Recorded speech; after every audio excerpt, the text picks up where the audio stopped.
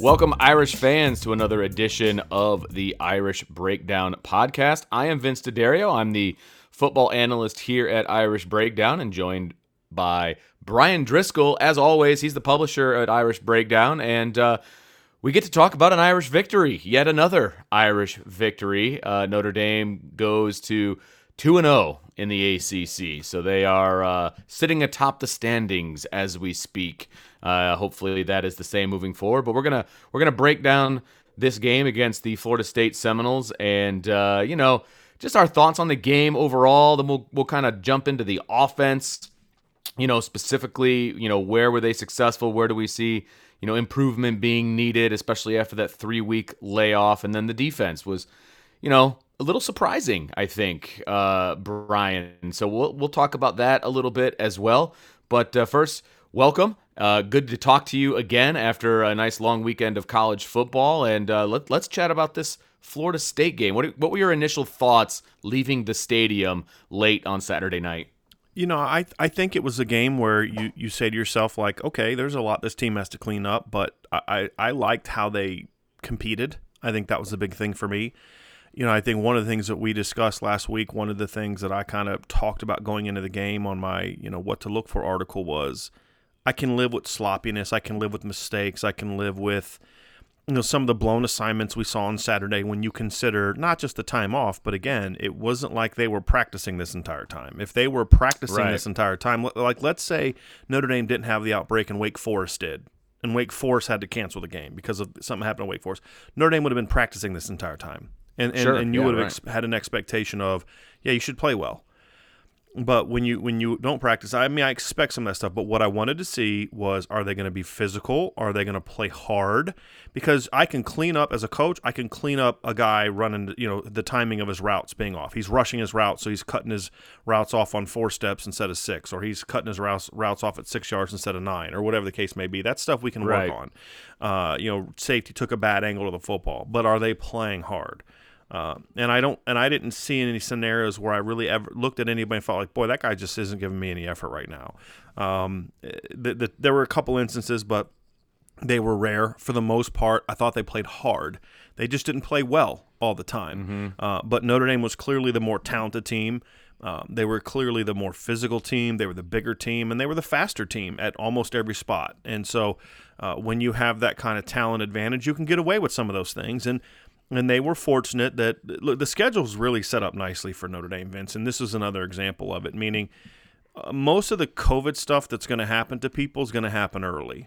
Because, again, the rules are if you test positive for COVID, you don't get tested again for 90 days. So I think Notre Dame's close to like 35, 40 guys or somewhere around there since the beginning of this whole thing that have tested positive. It's almost half your team, and they don't have to test again until the regular season's over with. Right. So, you're not going to see – I don't think anyway. Again, things could change, I guess, but I don't see a scenario like this happening. So the fact that it happened early in the season when you're playing really clearly the worst part of your schedule is a positive for Notre Dame. So it lets them work out some of those kinks. So they did catch a little bit of a break there. You wouldn't want to be coming in this game when you're playing Clemson or even a Pitt or a BC or something like that, So it was fortunate they played Florida State because, so far Notre Dame's first 3 opponents are a combined 3-10. True. And 2 of those 3 wins were over FCS teams. Mm-hmm. And the other win was over a Syracuse team that's like 1-3. So that's allowed them to, and Urban Meyer talked about this during the offseason, is a good early schedule is going to be important with this crazy offseason. And so Notre Dame was able to weather that storm. They played hard. And the reason they were able to weather it again, Vince, is because I thought they played hard. And that was a big thing. And when you play hard, you have talent, a significant talent gap, you're going to win these kind of games. Can we revisit one of the comments you just made about the fact that Notre Dame was faster than Florida State at all positions? Because almost all, because that always seems to be a talking point across the country with Notre Dame about how they lack elite speed. Well, the head coach says it all the time. Why wouldn't fans and media people say that when the head coach freaking says it all the time? There you go. And then Miles Boykin and Will Fuller's the fastest receiver in the draft, or one of the fastest players in the draft. And then Miles Boykin runs a low 4.4. Chase Claypool runs a low 4.4. He doesn't have any problems with speed in the NFL, it would seem. Right. I've never understood why he keeps saying that, other than just Brian Kelly likes to tamp things down with the media. So look, I don't want to get into this because I want to talk about the win, and it was a good win. Sure. But no, it is frustrating because every year people are surprised. Right. And exactly. I went back and read some of my pre-Chase Claypool stuff, and I'm like, I was criticizing people then, like before the combine, like, you guys keep saying he's not fast. No, he is fast. He just doesn't have good technique. And one of the things I wrote in my draft profile for Claypool was, if some team takes him and can coach him up, he's going to be really good. And so far, he's been that. So I don't see a speed problem. I never have understood what the speed problem they had against Duke was by choice. You chose to put Ben Skoranek, Javon McKinley, and 2 tight ends on the field at the same time. That was a choice. You had Lawrence Keys, you had Joe Wilkins, you had Jordan Johnson, you had Xavier Watts, you had Chris Tyree on the bench. That was your choice. Okay? So, no, Notre Dame doesn't have a speed problem. Now, there was one matchup where I thought where Florida State had a speed advantage, and that was Sean Crawford against Tamorrion Terry. Well, Tamorrion Terry's going to have a speed advantage over most people. Yeah. And especially being at 6'4", and Sean still held his own. I mean, he got beat for a touchdown and got beat again later, but he also made some plays in the game too. And that's also not where he's going to be starting. I mean, we never talked coming in the season he was going to be the full-time starting cornerback. That's that was who because he is right now. Yeah. Cam Hart was out, Nick McLeod was out till Wednesday, Clarence Lewis was out till Thursday. I think Clarence Lewis was out till Thursday. So that was something that you needed to do. And in typical Sean Crawford fashion, and we'll get more into this when we talk about the defense, he steps up wherever he's needed and he makes game-winning plays, which is something he's done his whole career. So, but the point is, I've never understood Notre Dame's defensive line is more athletic than Florida State's defensive line. I think their linebackers are every bit as athletic as Florida State's linebackers, and in some spots, a.k.a. Jeremiah Wusu-Koramoah, they're more athletic than Florida State. They're more athletic at safety. Asante Samuel may be a better player than Tariq Bracy, but he's not necessarily a better athlete than Tariq Bracy. And Notre Dame's receivers, when you have Braden Lindsey out there, Javon McKinley showed while beating Asante Samuel 3 times for 3 of his 5 catches, that his combination of size and athleticism is a lot better than he's often given credit for. So, and then, of course, there's this Tyree kid that Notre Dame has at running back that was the fastest dude on the field Saturday. So I've never understood that at all. I mean, there's been times in the past, Brian Kelly's first couple years, Notre Dame was dynamic in spots. Harrison Smith, Michael Floyd. But overall, they weren't a very athletic team. They were a big physical team. Now, you look at this roster and you say, they may not have great players everywhere, but they have athletes everywhere. And that was, to me, very, very obvious on Saturday. All right, so let's jump into the offense, Brian. Get a little bit more specific on the game. Look, the domination was up front. I mean, let's call it what it is. The offensive line for Notre Dame, I think, really took a step forward overall. Even the announcers at times seemed to be flabbergasted with how well the offensive line was playing again, and we talked about this going in, the defensive front for Florida State was supposed to be the strength of their defense, and it looked like the varsity versus the JV. So I want to ask you specifically, what did you see from the offensive line? And you can include, Dylan Gibbons coming in at left guard while Aaron Banks had to move to left tackle because Liam Eichenberg apparently got punched in the face through a helmet. I'm not sure how that went down, but that was the fact that he came back in the game just tells you pretty much everything that you need to know after seeing what it looked like. But just a little bit about the offensive line and after watching the film again, watching those guys and what they were able to do to that Florida State front. I'm going to flip the script, Vince. I'm not going to answer the question I'm going to answer it after I ask you a question. Oh, okay. What individual offensive lineman did you think played a brilliant game where you're like, that guy should be on the player of the week conversation? Honestly, I thought Jarrett Patterson played amazing. Okay. I thought he dominated in the middle, going up against a guy who outweighed him, which he will most of the time against the defensive tackle. But I like what he was able to do. He was reestablishing the line of scrimmage an awful lot. Mm-hmm. And? Let's see here. I'm not setting you up. My point is... Your point is I could say anything and I would be correct, right? Well, the point is I don't think anyone played a brilliant game. I don't think Jarrett Patterson was as good as he was against South Florida. Okay. He was good. He was very good, right? Everything you said is correct. But to me, he did what you expect Jarrett Patterson to do. Sure. And this, Sure. to me, is my point. I didn't think Liam Eichenberg played a great game. I didn't think Robert Hainsey played a great game. I didn't think that Aaron Banks played a great game. I didn't think that that Tommy Kramer played a great game. I thought they played great as a unit. Yeah. And that's what I'm referring to. Gotcha. Is you didn't see any, like, even the mistakes, like Tommy Kramer had a couple times where he lost a guy, but he still competed and battled, so he was able to keep a body on.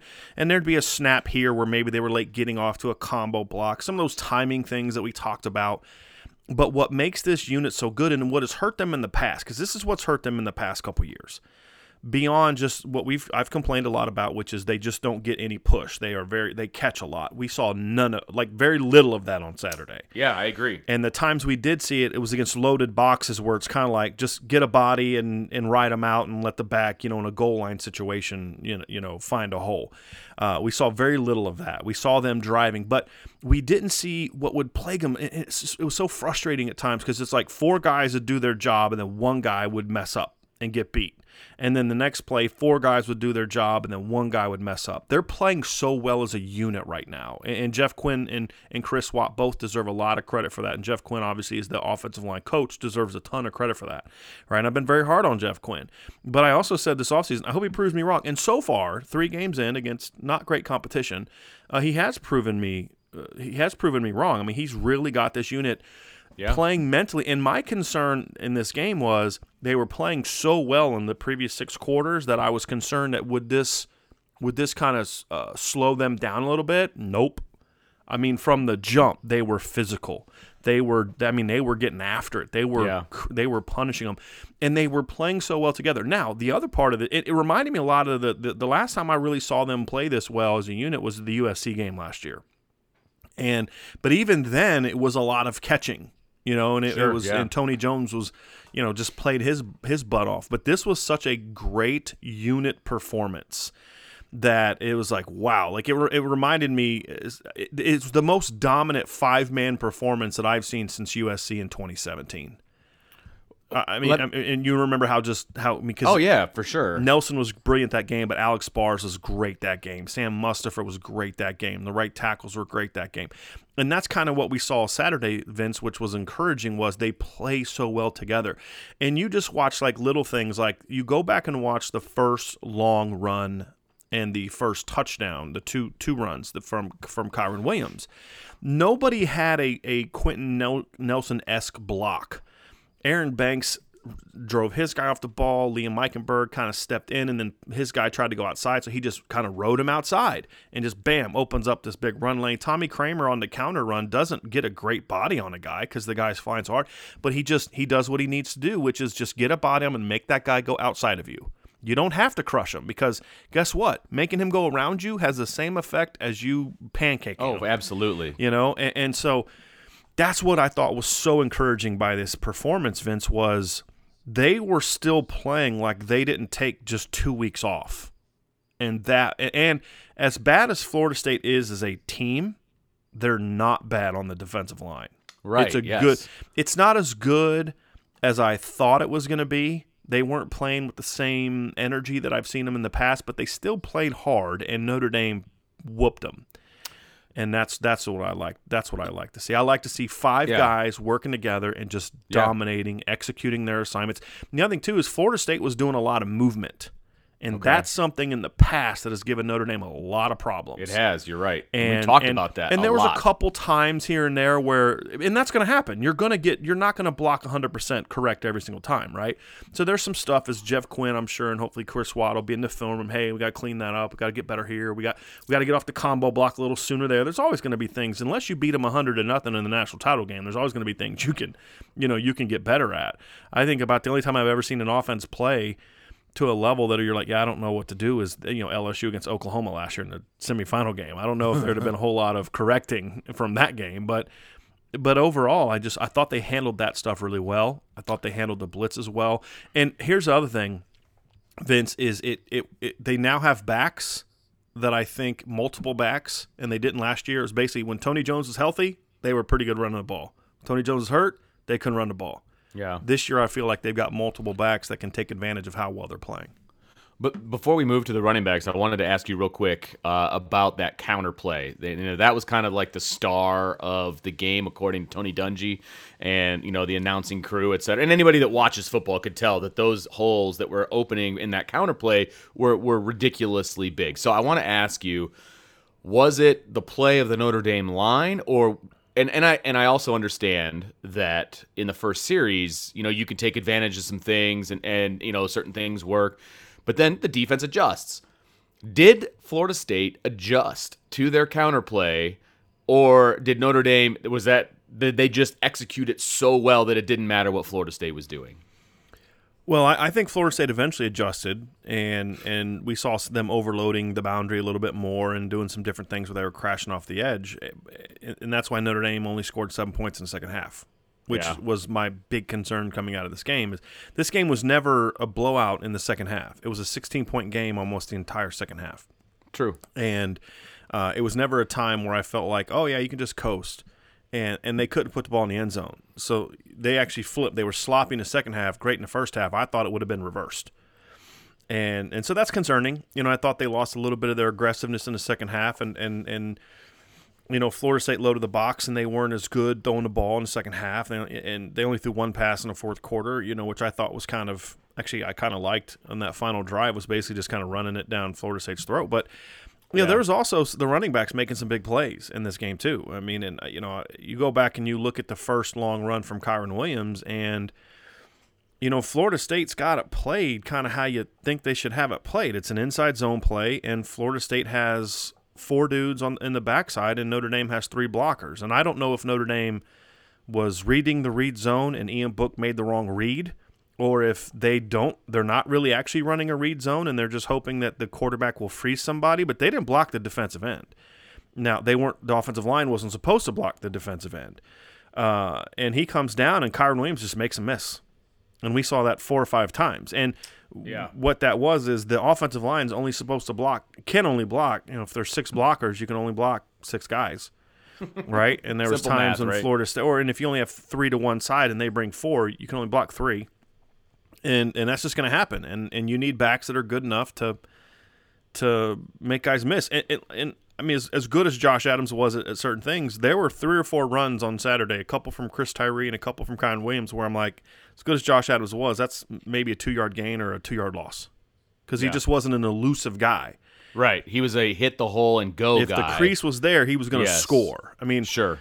Now there were some plays where Kyron Williams got caught after certain yards that Josh Adams would have taken to the house. I mean, so they're just different backs. So, sure. Those are things that opponents are going to see in future games that Notre Dame's going to have an answer for. And there were some times where Notre Dame, blocked really good movement, but they only gained 3-4 yards because Notre Dame wasn't blocking somebody.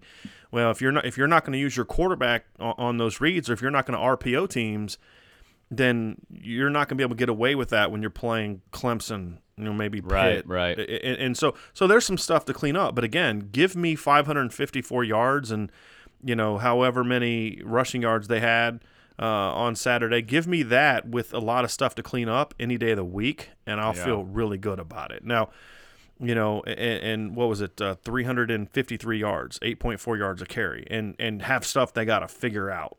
So that's that's a good place to be. I feel like, I feel like the running back tandem of Williams and Tyree is one of the better 1-2 punches that Notre Dame's had in recent history. I mean, they've had some good, A-backs, I guess you could say, but there's not much of a drop-off when Chris Tyree comes into the game. I just really like how the two of those guys play. Better. I think Chris Tyree's better than Kyron Williams right now. I just don't know if Chris Tyree is prepared to handle the workload that Kyron Williams is prepared to handle right now. And that's not a knock on Kyron Williams, because Kyron Williams just carried the ball 19 times for 185 yards. It's just, I think Chris Tyree is really, really good. And I was shocked that, that he goes 3 carries for 60-some yards, and then we don't see him again until like late in the game. That was a little confusing to me, but whatever. It is what it is. But the thing I like about it too, Vince, is they're similar backs, meaning you don't have to change your offense to have them. Where Dexter Williams and Josh Adams were different backs. And then when Dexter got hurt and you had Tony Jones, he was a different kind of back. Deion McIntosh was a different kind of back than Josh Adams. But so you kind of had to, Josh could do certain things that Dexter wasn't great at, and Dexter could do things that Josh wasn't necessarily good at. These two guys execute the same plays, and that's great for an offensive line because at that point in time, you really genuinely don't care who's in the backfield. You're just do your job, and those guys will do it. And you've got backs that are good enough to say, hey, we're going to block these 6. You got to handle that 7th guy. And they're doing it. And again, will they be able to do it against Clemson and those teams? We don't know. But I think they're talented enough to still make plays against those teams. They're playing at a level right now as running backs and as an offensive line that I say I feel comfortable. If they keep playing like they're playing now, I feel good about them going up against anybody on the schedule, and that includes Clemson. The stuff that needs to be adjusted is more of a coaching thing, and not coaching as in like they're doing something wrong, but like, okay, you guys see what's going on. You see how teams are going to play you. You see they're going to do those extra guys in the box. What are you going to do to have an answer for that? Mm-hmm. And so we're going to see. And this weekend will be easy because they're playing a terrible defense. But, how do they handle Pitt? How do they handle Clemson? How do they handle some of those other teams? So I love what I'm seeing from the front, and let's not kid ourselves too. They have really good blocking tight ends as well, which is a huge part of this. When you have great blocking tight ends, you're gonna have something. And the 2017 tight ends were good blockers. You had Durham Smythe was a good blocker, Nick Wisher was a good blocker, but these two, when you look at Tommy Tremble, and he's the best blocking tight end they've had since Troy Nicholas. And I'd even argue might even be better than Troy Nicholas already. Michael Mayer, for a freshman, is a really good blocker. Really good blocker. And Brock Wright's solid as a blocker, too. He's not a great blocker, but he's gotten better. He's getting to where he needs to get to, and he's doing a solid job. So you've got great blocking tight ends who also can, stretch the field and make plays in the pass game, as we've seen. So it's really just a great run game operation. And kudos to Tommy Rees, because I know I'm a big fan. Like, you want to be creative and you want to show people how smart you are, but sometimes it's like, hey, let's just keep running this until they can't stop it. And I thought they did it out of they counter. If my analysis is correct, they didn't run it out of the same formation every time. They did some different looks. Sometimes they brought the tight end over, same with inside zone. Sometimes the tight end would kick back from the front, from the right side, front side, and then kick back side. Sometimes they'd just line them up backside. So they gave them different looks and ran the same plays, which is what I've always said I want to see. And so I still think there's some more diversity that can be done, but that's going to happen when you get past your third game and you get into your fourth, fifth, and sixth game. So, I liked that from Tommy Rees. Now I want to see, what do you do in the second half after they've made some adjustments? How are your in-game adjustments? Like, your game planning for the run game was great, but now how are you going to adjust and get better when you get to the second half? So, impressed with the run game for the most part. Let's move on to the pass game. We can either start with the wide receivers or we can start with Ian Book himself. With Austin coming back, everybody had different views on what he was going to be able to bring to the table. We were told that Ben Skoranek was going to come back. He really didn't. And he Kelly still has talked the about nagging, that in the press conference today. He said he didn't feel right. Yeah, so he had the nagging hamstring. Right. Yep. So, Kevin Austin came back. I'm not sure how many snaps he had, According but to I think he only had the one Focus, target. 3. Okay. And he just had the one target. Right. Yeah. And we can talk about that as well. That was the long throw early in the game that ended up being incomplete. But you and I both were talking on the site during the game. For those of you that follow along on irishbreakdown.com during the game, we both liked that play call. That was a great play call. And I was early also on. okay with Tommy Rees not reading Ian Book not reading the play out. I don't know if he was even told to read, because Tommy Tremble was wide open. Right, but I don't. But it's go deep. I think it was kind of like what we talked about last week. It's that when we call this play, barring triple coverage, you know what I mean. Throw the ball to Kevin, and I'm okay with that. Yo, me too. We've been calling for that for so long, because you put it on film, you put it in people's minds. Like, look, we can go deep, and you have to respect that. And frankly, it was almost caught. I mean, it was in the. It was an off-target throw. It. I would have liked to see him give him a little bit more of an opportunity to go make that play. But I did like it. Yeah, I like the play call. It just has to get executed a little bit better. And I'm sure it will. I agree. Time. So let's jump into Ian Book and his play and what you thought of how he came off of the long break, and including the long throw. How did you like the play of the quarterback? I thought I liked what I saw from Ian Book. I think this was a definite step in the right direction from where he played the first two games, which I thought was not good. What have I been begging for, Vince, the last 3-4 weeks? It's like, just give your guys a chance. They weren't getting separation. Javon McKinley doesn't need separation. Javon McKinley was blanket covered by Asante Samuel and still caught a pass for 38 yards. Right? Because he's 6'3", and he's got great ball skills and great hands, and he's long, and Ian did that. He had that ball. He threw two balls. One, and they were two different throws. And that's what I liked. So the two deep balls of McKinley were two different throws. One was sort of that cover two over the top, get the ball, out in the sideline and drop it over that over shoulder. And he did that. He hit that, right? Mm-hmm. And then the other one was, it's one-on-one, just throw it up there, let your guy go make a play. And he did that, and he gave him a chance, and Javon made him, rewarded him both times. And yeah, there were other times that I would have liked to see him go to Javon, and those are things that you can clean up in the film room, like, hey, you need to see this. But I liked that. I loved the throw he made to Michael Mayer, and it was a nod and go to the tight end. And I remember they ran that against Navy back in 2018, and it was with Cole Kmet, and he missed it. It would have been a wide open touchdown, and he missed it. Well, Saturday he had that chance to make that same throw, and Florida State had a backside safety that closed on it pretty quickly. If Ian doesn't see that safety and tries to lead him, it's a pick. Mm-hmm. And so he saw that, and he put it right on him. And what I mean by right on him is, you either lead a guy or you throw it to where you kind of have to stop his momentum. And Ian threw it to stopped Mayer's momentum, which allowed him to kind of turn his body, square it up, and then take a hit. If he leads him, meaning he doesn't recognize the whole coverage scheme of what Florida State's trying to do, that could be a pick. And so I like that. I like the aggressiveness. And another play that I saw from Ian, which again is progress, is there was a play, I think it was late in the second quarter, and it was on one of their scoring drives where Ian steps up and he takes off running, and he starts running outside. And I'm thinking, okay, he's going to scramble for 4 or 5 yards. Right. And then he hits Avery Davis on a drag route. Avery Davis had to come into his line of sight. So there's no way he sees that if he's just running. He was running with purpose, and he was running with, okay, keep your eyes downfield. And that's been a big complaint of mine with Ian Book in the past, is once he decides to run, it's eyes come down on the rush, and he just goes. So to see that and then get the throw off and then hit him on the drag, to me, that's what you want to see. And so those were positive. I mean, again, there's some things that I didn't like. If they're running read zone, he's doing a really bad job executing it.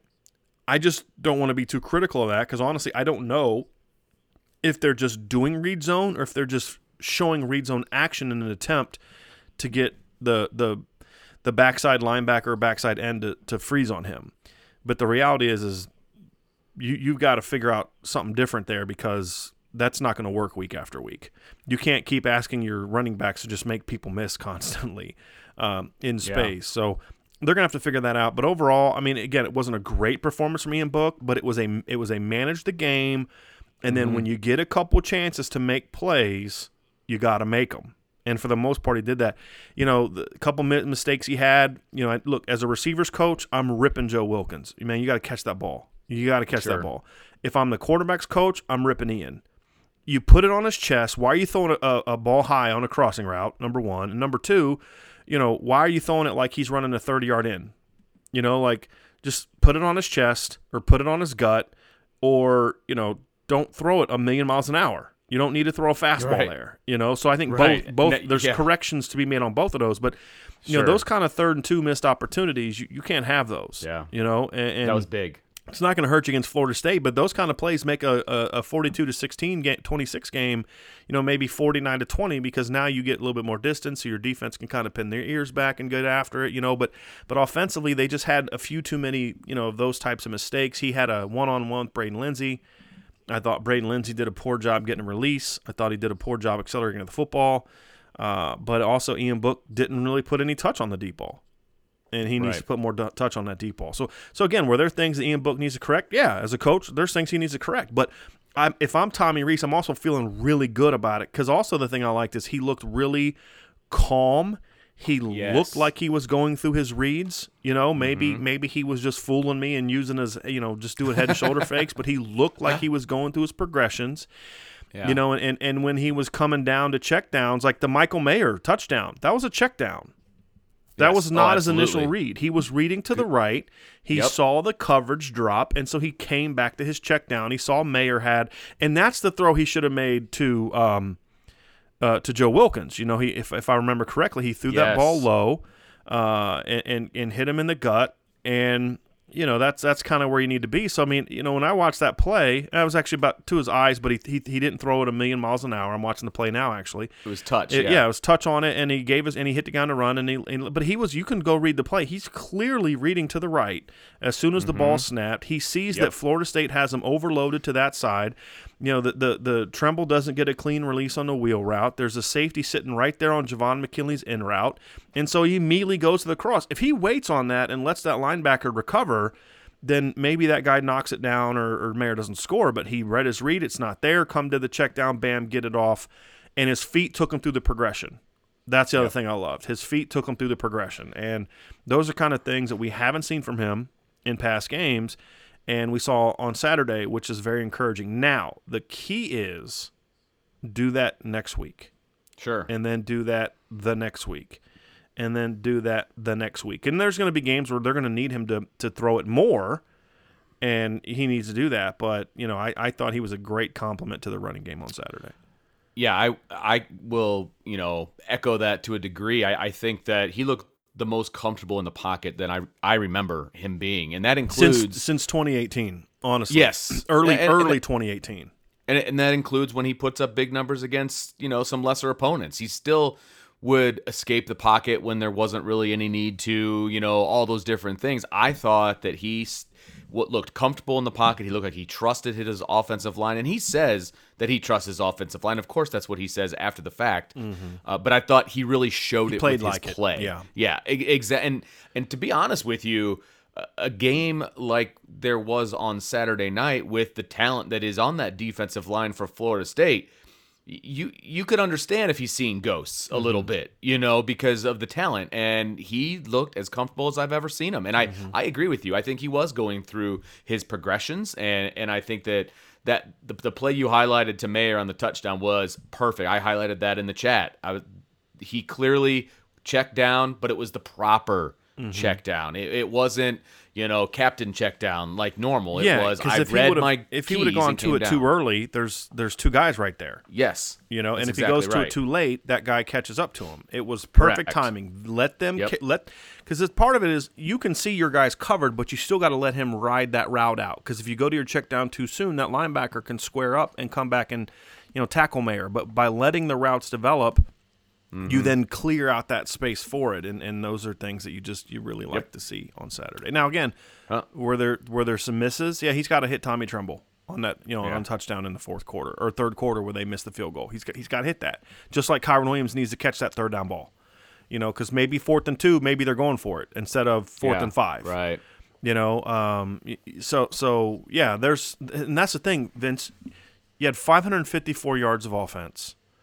You had 353 yards of offense. I thought Ian Book was efficient. I thought, he completed, I think, 64% of his throws, and then he had a drop, and he had, I think, 2 throwaways, right? So your adjusted completion percentage is around 70%, which is basically exactly adjusted completion percentage is you take away throwaways and you take away drops. Right. And you say you're about 70% in your adjusted completion percentage, which is pretty good. Now, and you hit some deep balls.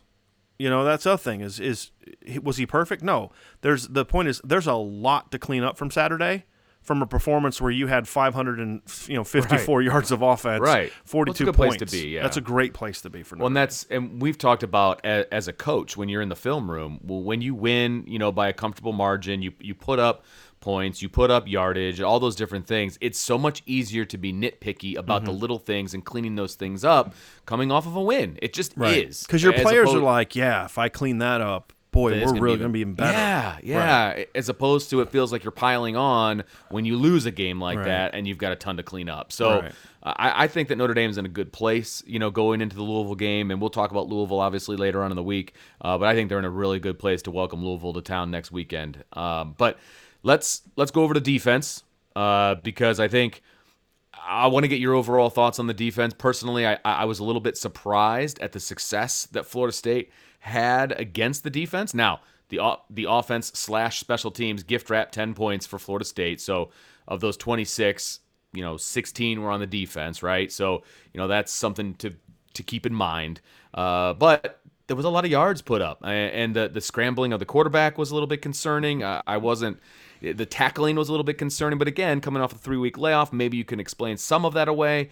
But I think that there's work to be done defensively. Yeah, there is, and I think that there's a few things at play here, and I'm not a big fan of excuse making, and I've been critical of Brian Kelly in the past for doing too much of that. But I do think there was something to this when you find out after the game that we mentioned the corners that weren't out till later in the week. So you have to throw Sean Crawford, who just is not a every down outside cornerback anymore. The injuries have just kind of taken that away from him. You're putting him in a situation where you're asking him against a pretty good receiving core.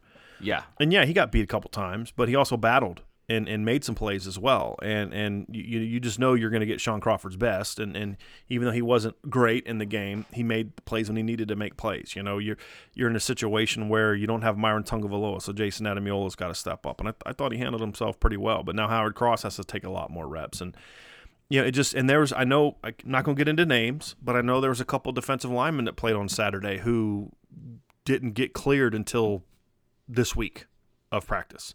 And so there was a lot of rust to shake off, but beyond the rust, the concerning thing for me beyond the rust, like the missed tackles, that stuff you kind of expect. Sure. Houston Griffith taking a terrible angle and just whiffing on a block. I can live with that to a degree.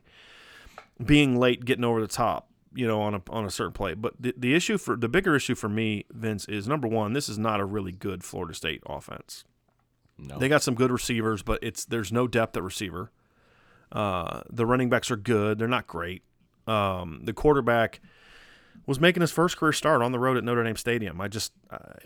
You got to be a little disappointed he played as well as he did. And, and he missed some opportunities. I mean, there was another touchdown that Florida State should have had that he missed a wide open receiver in the end zone. But to see them have the success they did was concerning for me because it exposed some structural flaws in the Notre Dame defense that we've seen in the past. Look, read zone has crushed Notre Dame in the past, their defense. Clemson hurt them with it in 2018. Louisville hurt them with it last year. The fact is Notre Dame hasn't played a lot of really mobile quarterbacks over the last couple of years. And the ones that they've played that do a lot of read zone have hurt them. Virginia, I think of the first half of Virginia last year, where Bryce Perkins just picked them apart. They haven't played a lot of quarterbacks like that can run and throw. And to see that kind of rear its ugly head again was problematic for me because you gave up 150 rushing yards to Florida State. That's like giving up 200 to somebody better, in my opinion. Yards are relative. This is why you can't just look at stats and say, oh, wow, they did a great job. It's like, we've used this example for Navy. You could give up 280 rushing yards to Navy and you played great because they're usually rushing for like 350. Well, it's another thing. It's kind of like Florida State. When you're playing an offense that's really not good at running the football, and I don't think they're good at running the football, that's a problem. I mean, Miami, for example, Notre Dame's numbers were very similar against Florida State as Miami's were. Miami gave up 151 rushing yards, 4.2 per carry. Notre Dame gave up 153, 3.8 yards per carry. I don't think Miami has that great of a run defense, and Louisville ran for 209 on them. Clemson just ran for 258 on them, so that was concerning for me. Very concerning for me because they have yet to address the structural flaws in the defense that have allowed teams to hurt them. And I felt like when I watched the game, I felt like Notre Dame made some adjustments, but the success they had in the second half was more about Florida State not not going to things that were working, and Florida State not making good adjustments, and also missed opportunities. So, like, Florida State ran a couple, they were killing Notre Dame with the read zone into the boundary, and the boundary being the short side of the field or the weak side of the Notre Dame defense. So the drop player. So they basically attacked Notre Dame's buck linebacker all night long and we'll get into that specifically, and Notre Dame didn't have an answer for it. And the couple times they made plays as Florida State ran those same concepts to Jeremiah Wusu's side, which was dumb. And he blew up. It's good. That's good analysis, there. But like, and there was a couple times where it's like so second half Notre Dame only gives up the 6 points. Yay.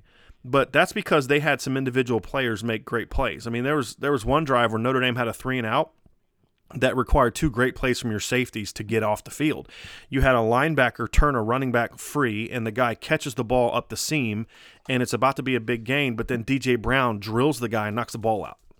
Right? Mm-hmm. The next play, the linebacker over pursues, opens up a huge counter run lane, but you happen to have arguably the best free safety in the country on your football team, and he closes like unbelievably. I'm like, oh, that's going to be a big play. I'm like, oh, that guy's going to run for 30 yards. And then out of nowhere, Kyle Hamilton takes 3 steps, covers 40 yards, and hits the guy, and for a 5-yard gain. And then, the next play, they make a stop. But, like, you caught 2 breaks there that Florida State's not going to hurt you with those plays because you're just better than they are.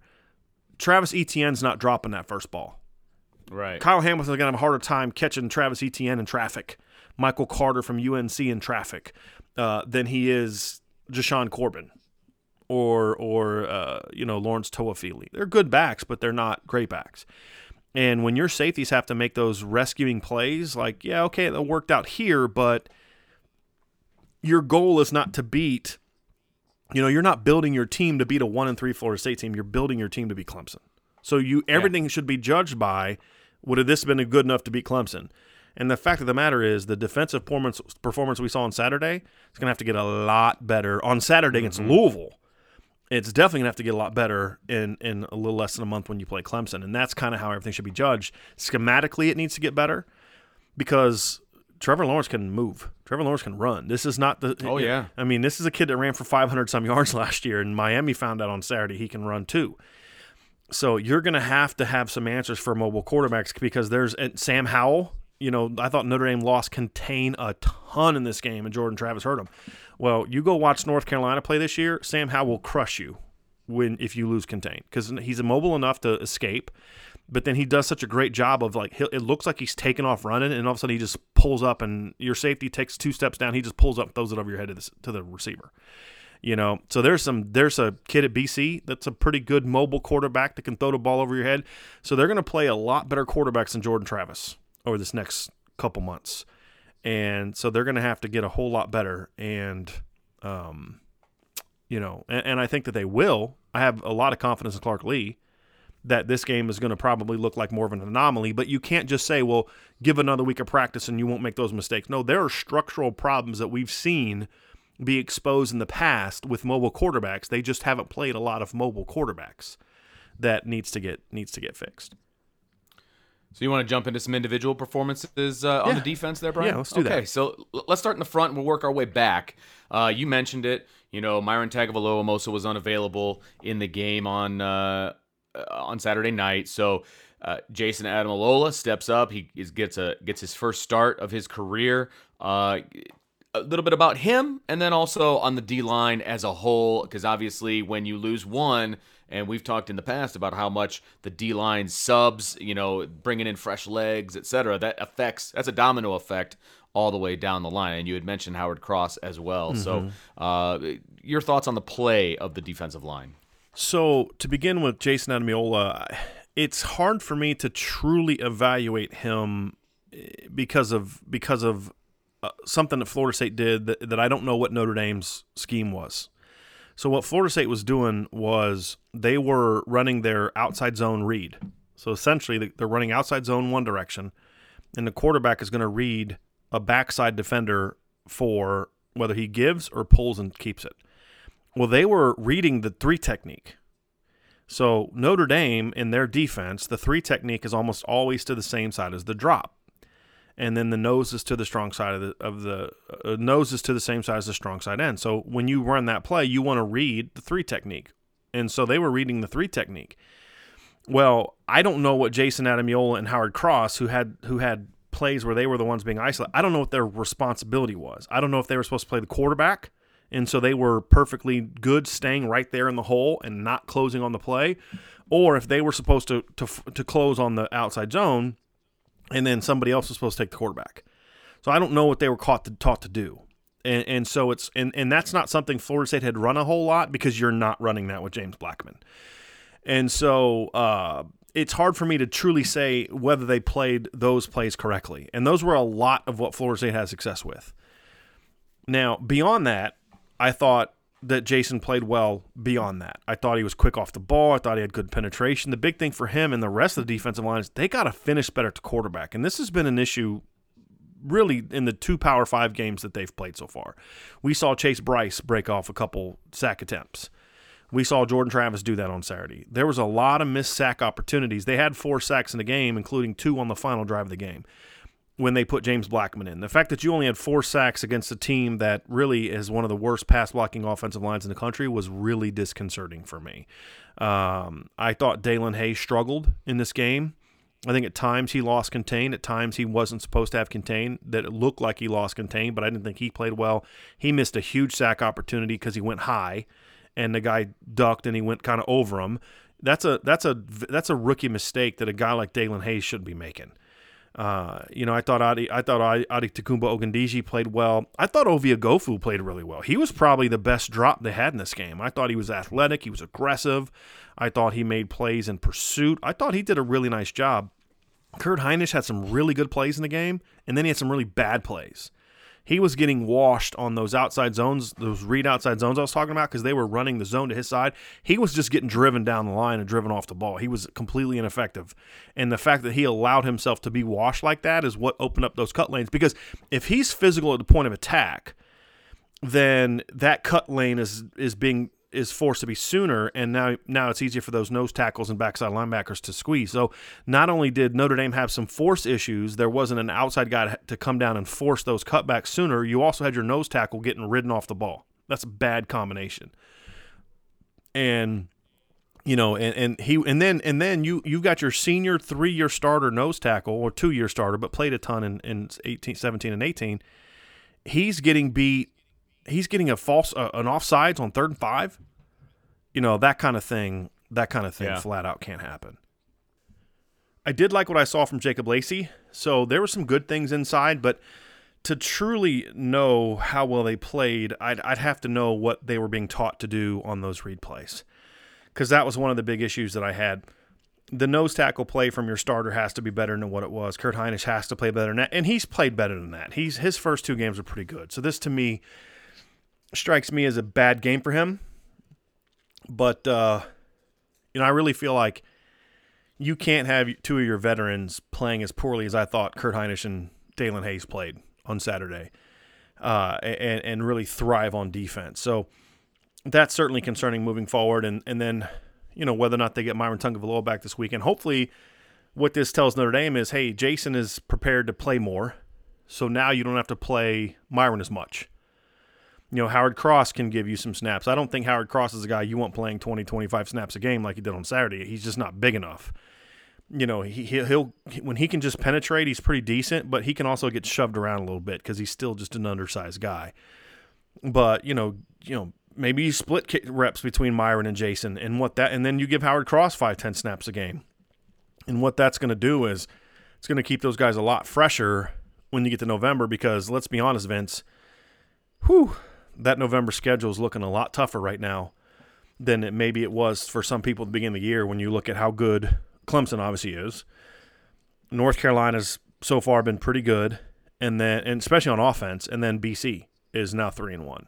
And BC's a 2-point conversion attempt from going to overtime against North Carolina, who's currently ranked 5th and 6th in the 2 polls.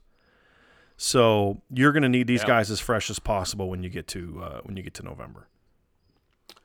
So let's move one step back. Linebackers, you had a buck linebacking position where the 2 guys that played didn't play at all in the last game.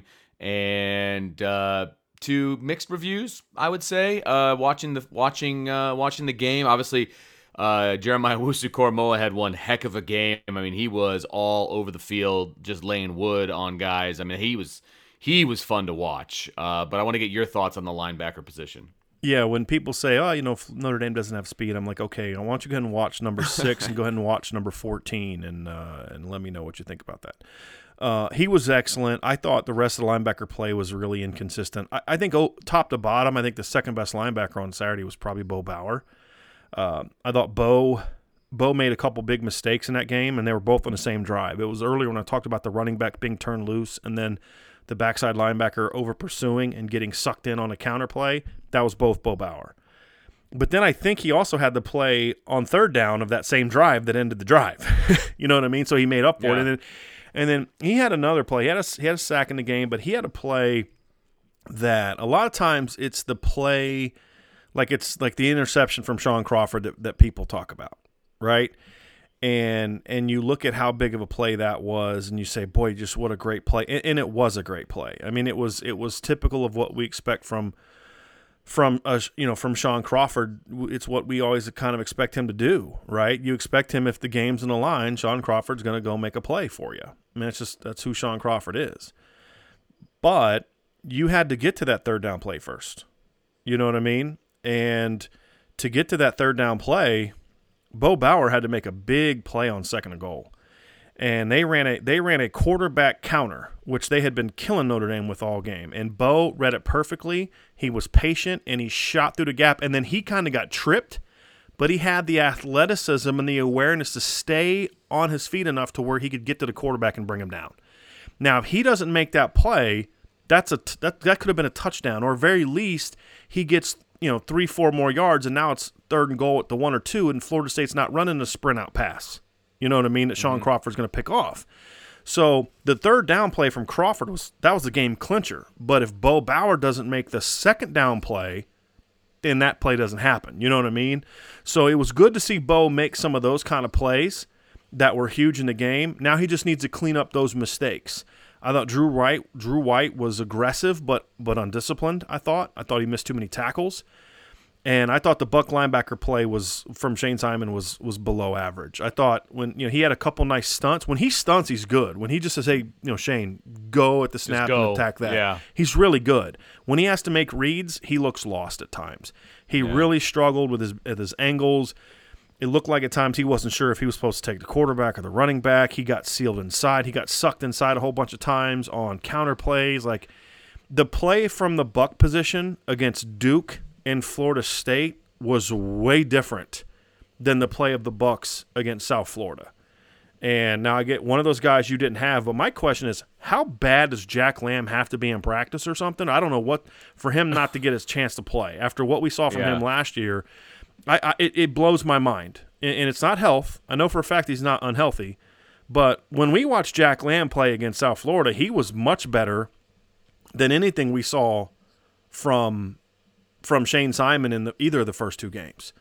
Yeah. So, I guess I have to get down to that question again is, what do you care more about? How a guy plays on Monday, Tuesday, Wednesday, Thursday, and Friday, or how a guy plays on Saturday? Because, Shane Simon looks a lot to me like the guy he was last year. He's going to play hard downhill, but if you do anything other than run right at him, he's going to have problems. And then we watched Jack Kaiser and Jack Lamb make a lot of plays last week. Because here's another thing, and I'm hesitant to use this as an example because I think their grades this year have been really inconsistent and sometimes just downright stupid. For example, Saturday apparently, according to Pro Football Focus, was the worst run blocking game of the season for Notre Dame. By far. So I'm hesitant to use this, but they have Jack Lamb graded out as, their best linebacker so far.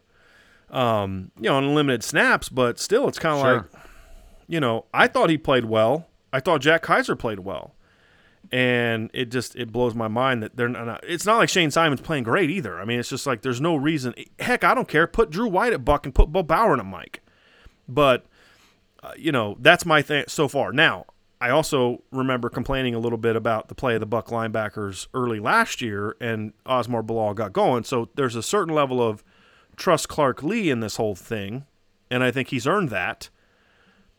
but my faith in that diminishes every time I watch Shane Simon play. So he's going to have to get better in a hurry, or they're going to have to figure something else out, in my opinion. Now, I will say that in today's press conference, Brian Kelly did mention the fact that, all the linebackers need to know both positions. They need to know the Mike, they need to know the Buck. And so maybe, there's some internal discussion about putting the best two guys out on the field at the same time, regardless of position. But it kind of goes back to I'll believe it when I see it kind of situation. You know what I mean, Brian? Mm-hmm. It's like, I hate when people say this, but, I'm from the show me state, that kind of nonsense. But, there is a bit of that. I want the best players on the field. It's like offensive line. If I'm going to put the 5 best on the field, I don't care if you're a guard or a tackle. I'm going to turn you into whatever so I get the 5 best on the field. I think a lot of that applies at the linebacker position as well. And, he gave me some hope that might be something that they're talking about. But again, until I see it in a game, I will not be a believer. Yeah, I mean, and what does that mean? Does that mean, Drew White's going to be playing some Buck and you're going to play more of Bo Bauer? Because you're not going to play Bo Bauer. I mean, yeah, it's good that Bo Bauer learns Buck, but Bo's not a Buck, in my opinion. Right. Does that mean maybe you play some Jack Lamb at Mike, and then you put Drew out there as well, and maybe you make Drew White a full-time Buck, and then you make Bo Bauer and Jack Lamb be your Mikes, because Jack Lamb's played some Mike in the past too. Shane Simons, when he's been at his best in the past 2 years, was as a Mike. So, sure. And then, of course, with the Rover situation, with Brian Kelly announcing today that Paul Moala tore his Achilles on Saturday night, and Isaiah Pryor is going to be his backup. I don't know if that's the long-term answer there. So do you move Maris, Luafau out there?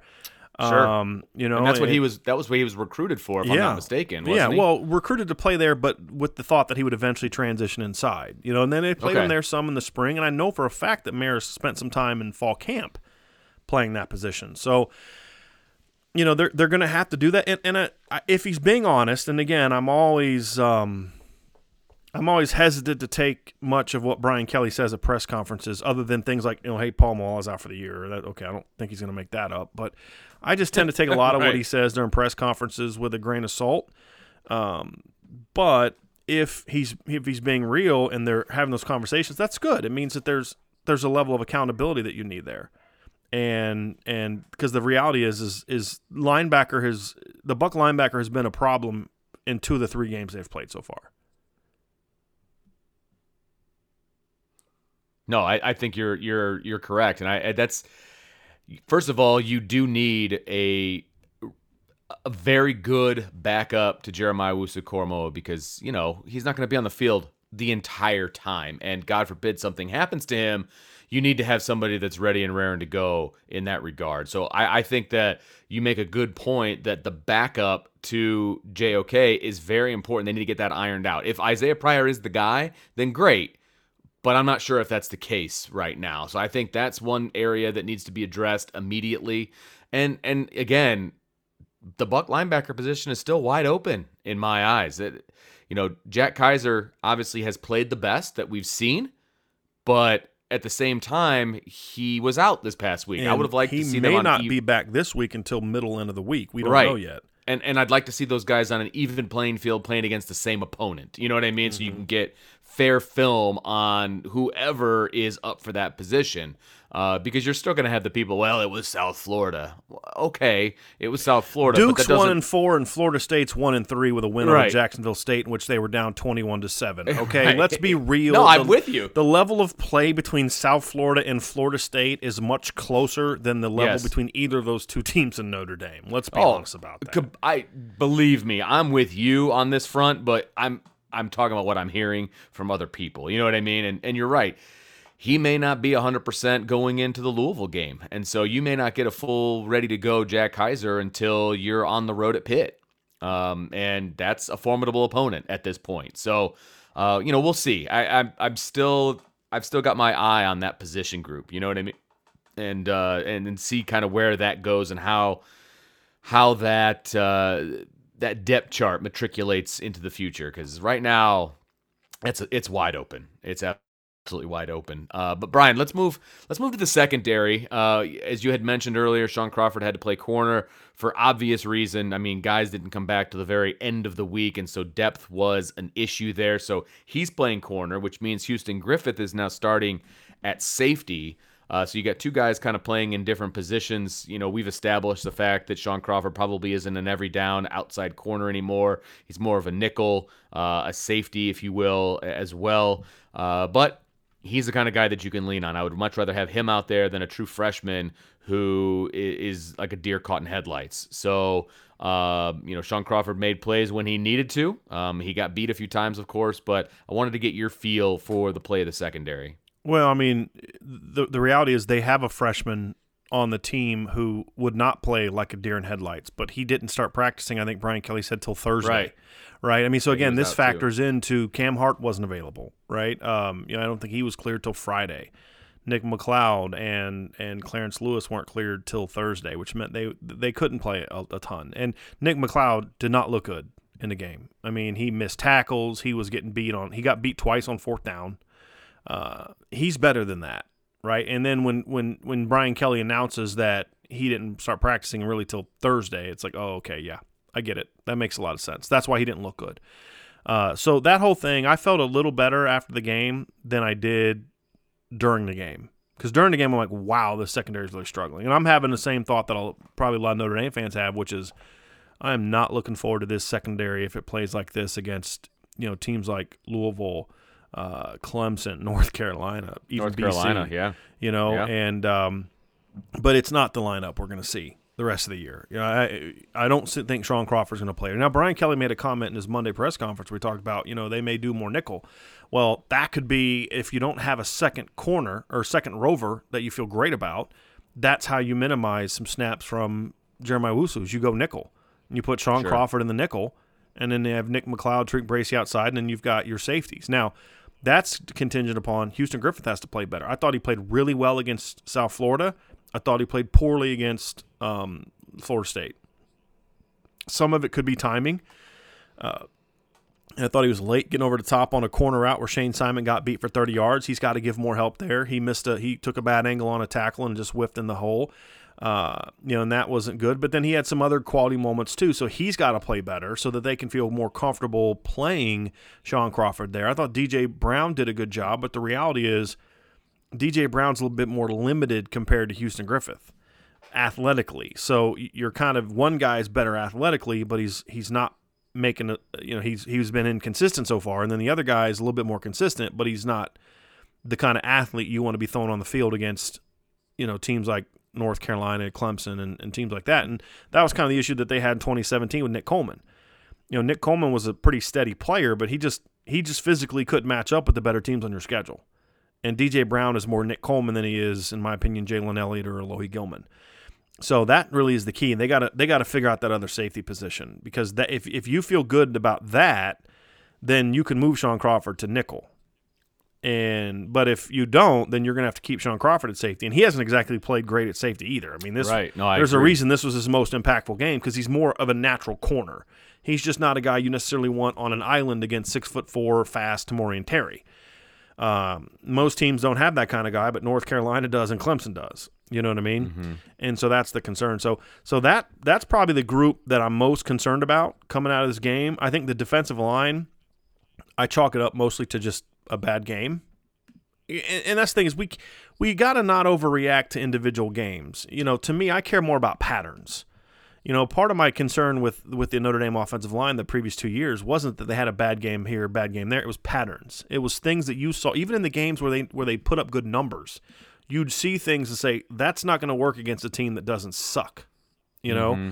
And I apologize for the crude way of saying it, but there's no other way to say it. Sometimes you can just out-talent people, and you can actually play bad. And as a coach, boy, we play like this against, insert good team here, we're going to be in trouble. And the defensive line has played well this year. They had a bad game, in my opinion. And schematically, there's some things they got to clean up. The linebackers, Drew White's better than what he is on Saturday. He had a bad game. That's not the norm of what we see from Drew White. The Buck linebacker's concerning, and then the safety position is concerning because Houston Griffith and DJ Brown, to me, haven't proven themselves enough to where you can just say, hey, it was a bad game. And so that's why they got to clean that up and figure that out, because if they don't get that safety, and I've been saying this all offseason and all through fall camp, Houston Griffith to me is the key to this secondary. Because if Houston Griffith steps up, you can now use Sean Crawford all over the field. And it's also easier to protect Sean Crawford if Houston Griffith steps up, because there's times you can play Sean at safety. There's times you can maybe play him outside at corner against certain teams. And there's times when you can put him in the nickel.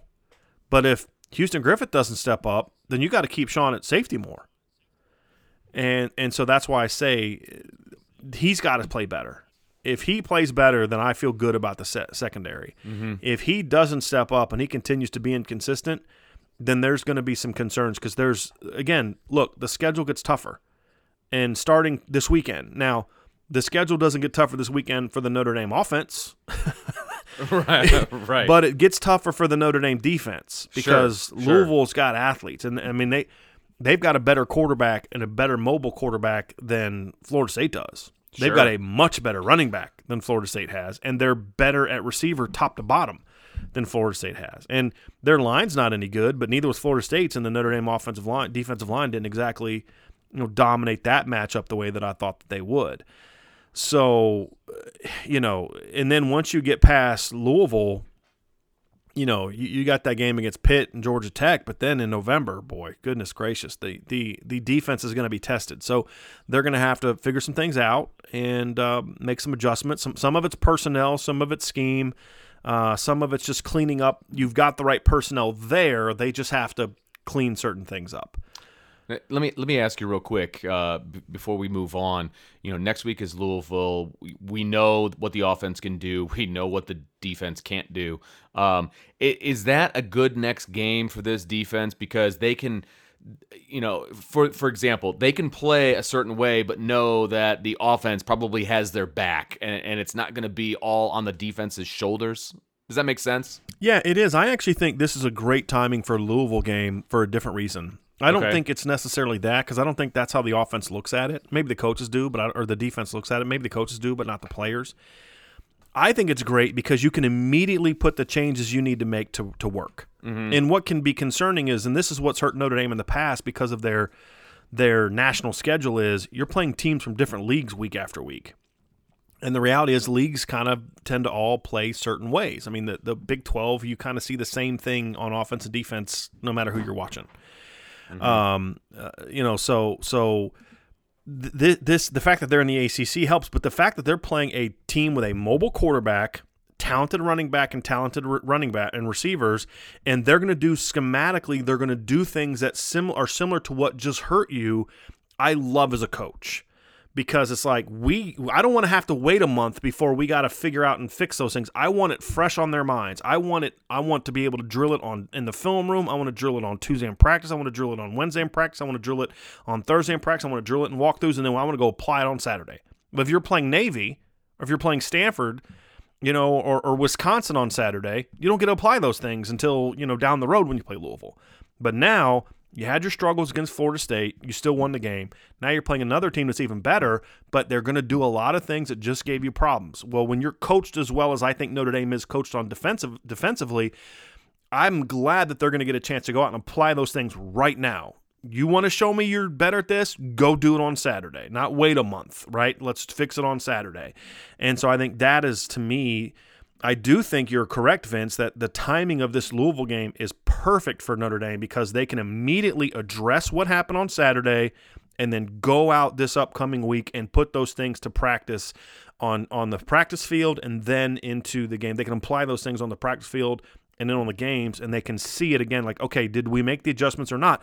And if not, then you have a couple weeks before Georgia Tech's going to do similar things, and then, of course, Clemson. So you have games to where you're going to be able to see, okay, we made this adjustment. Is this adjustment going to work? As opposed to, you play this game, and then you've got Navy, and then you've got, old Wisconsin, then you've got, like, old school BC, right, with their power football, and you don't really know if those adjustments are going to work for a month.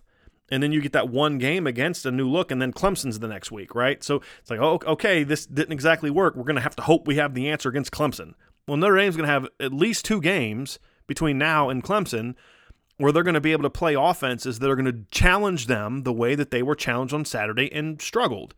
And that's a good thing, because now you know if those adjustments and those corrections you made, number one, were sound schematically, and number two, took by the players. And then they go out and execute it. So, yeah, I think the timing of it is really going to be perfect for Notre Dame. Okay. And to your point, it is nice knowing that the offense is starting to hopefully hitting its stride where they can go out. Because it's like this, if you're Clark Lee, you can go say to BK on the headphone, hey, coach, look, we got to make a major adjustment this half. Get with Coach Reese. If they can give us a nice, long, sustained drive, that's going to be huge for us. And Notre Dame has the ability to do that. Hey, and then Kelly switches over to the offensive headset. Hey, Tommy, let's really come out this series and push. Let's run the football. Let's really hammer it. And then if we can. Well, now, of course, with the running backs Notre Dame has in the offensive line, Chris Tyree may go 70 on the next play. Right. But the point is they have the ability to do that, and that's where, as a coach, it's like if that happens to Oklahoma, they're screwed because their offense isn't changing. It's going to go fast, and that's why big reason why they suck. It's one of many reasons that they're pretty terrible on defense. But that's where I think this complementary football. Notre Dame's offense and defense are complementary football, and if the offense can play like it has the last couple games, which means score a lot of points against an offense that, how Notre Dame played on Saturday against Florida State would be like the best defensive performance of the season for Louisville, right? And I'm being serious about that. I'm not being flippant. Like they would love to have because if they could hold a team to 26 points, they might be undefeated. Yeah. But they can't hold teams to under 26 points. So, yeah, having an offense that can score with them early if you're having some of those issues is a positive for the defense. But at the same time, they need to figure some stuff out. And they need to make those corrections, and now they get a chance to do it right away. Well, we would be remiss if we didn't bring up special teams. I'll touch on them real fast. Speaking of correcting things right away. Yeah, yeah, seriously. Fumble on the punt return, which was not good. And then they almost had another issue where a guy got blocked into the punt returner, so almost had another turnover there. Then you got a missed field goal. So, Jay Bramlett wasn't that great on Saturday either. Yeah, that's a very solid point as well. So, things to clean up in special teams, which usually for this team isn't the case. Yeah, first two games, special teams was excellent. So, it's one of those things where I look at it and I say, that's a bad game. Aberration. Yeah, I agree. Yeah, I'm not worried about special teams, but we got to mention it because that turnover, missed field goal obviously takes points off the board, and the fumble on the punt return put points on the board for Florida State. Yeah. So didn't hurt him as much against Florida State, but again, you do that against North Carolina or Pitt or Boston College and obviously Clemson. It could be more problematic. So we had to mention it, no question about it. But I'll let you kind of take the floor, wrap things up. As far as your expectations moving forward, I think you've covered it all, but just kind of wrap us up as far as what you're looking for from the offense and defense moving forward. Yeah, I just think it's cleaning things up. That's what good teams do, right? You have the issues. I think when you look at Clemson and how they played against Virginia 2 weeks ago, they had some mistakes that if you do that against Miami, they're going to hurt you. Well, they went out in practice. They cleaned it up. They didn't make those corrections. They came out and played really hard and really dominated Miami in a game that really wasn't as close as the final score dictated, and the final score is 42-17. It could have been a lot worse. And that's what good teams do. I think we've seen that from Notre Dame in the past. I think we've seen this team in recent seasons. One of the good things that Brian Kelly has done in the post-2016 makeovers, you don't often see them have two bad games in a row on one side of the ball. They tend to make those corrections. It's happened from time to time, but it normally doesn't happen. And it's definitely been true on defense. I remember back last year when Notre Dame had one of the most embarrassing performances of the post-2016 makeover against Michigan last year. Well, the next 6 games, the defense was brilliant. And so Clark Lee has proven that he can do the things he needs to do to make adjustments when things aren't going well. Hey, we struggled in this game. Let's make some corrections. I think back to the 2018 season when they really struggled in the second half against Wake Forest. and Wake Forest ran the ball all over them. Well, that next week against Stanford, the defense really stepped up and played great against Stanford. So they have shown the ability to have struggles, but then make the corrections and then come back and get them fixed. And so that's something I want to see. I want to see if this staff has the same ability to do that on offense. I think that they will. And, of course, at Irish Breakdown, we're going to have a lot of analysis of this game.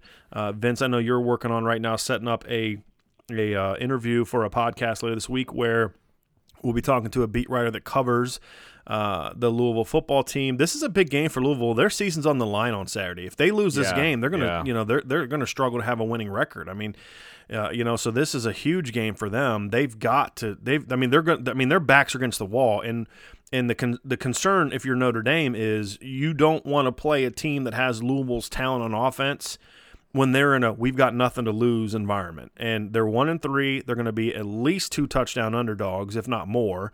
And they literally have nothing to lose on Saturday because their schedule doesn't exactly get a lot easier. After they play Notre Dame, they play Florida State at home, which is a game you'd think they should win. Then they play Virginia Tech, which is not going to be easy. They play at Virginia, which isn't going to be easy. They got to play at Boston College, which isn't going to be easy.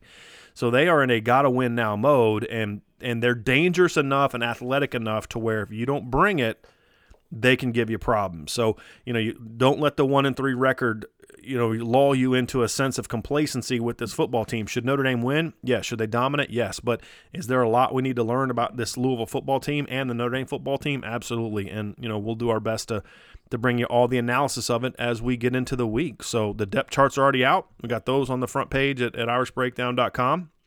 And, of course, tomorrow we'll dive into some players to look at. We'll kind of give a first glance at Louisville, who they are, what their numbers look like, and then, of course, some of their top players. And then, of course, Wednesday, Thursday, we'll get into, stacking up on paper, keys to victory, those kind of things. And then on Friday, we'll have our predictions out. So a lot going on this week, lots of coverage, and we're happy to have all of you with us at irishbreakdown.com. So for Vince Sidario, I'm Brian Driscoll. I hope you guys enjoyed the show. Make sure you're locked in irishbreakdown.com, and we will talk to you again very soon.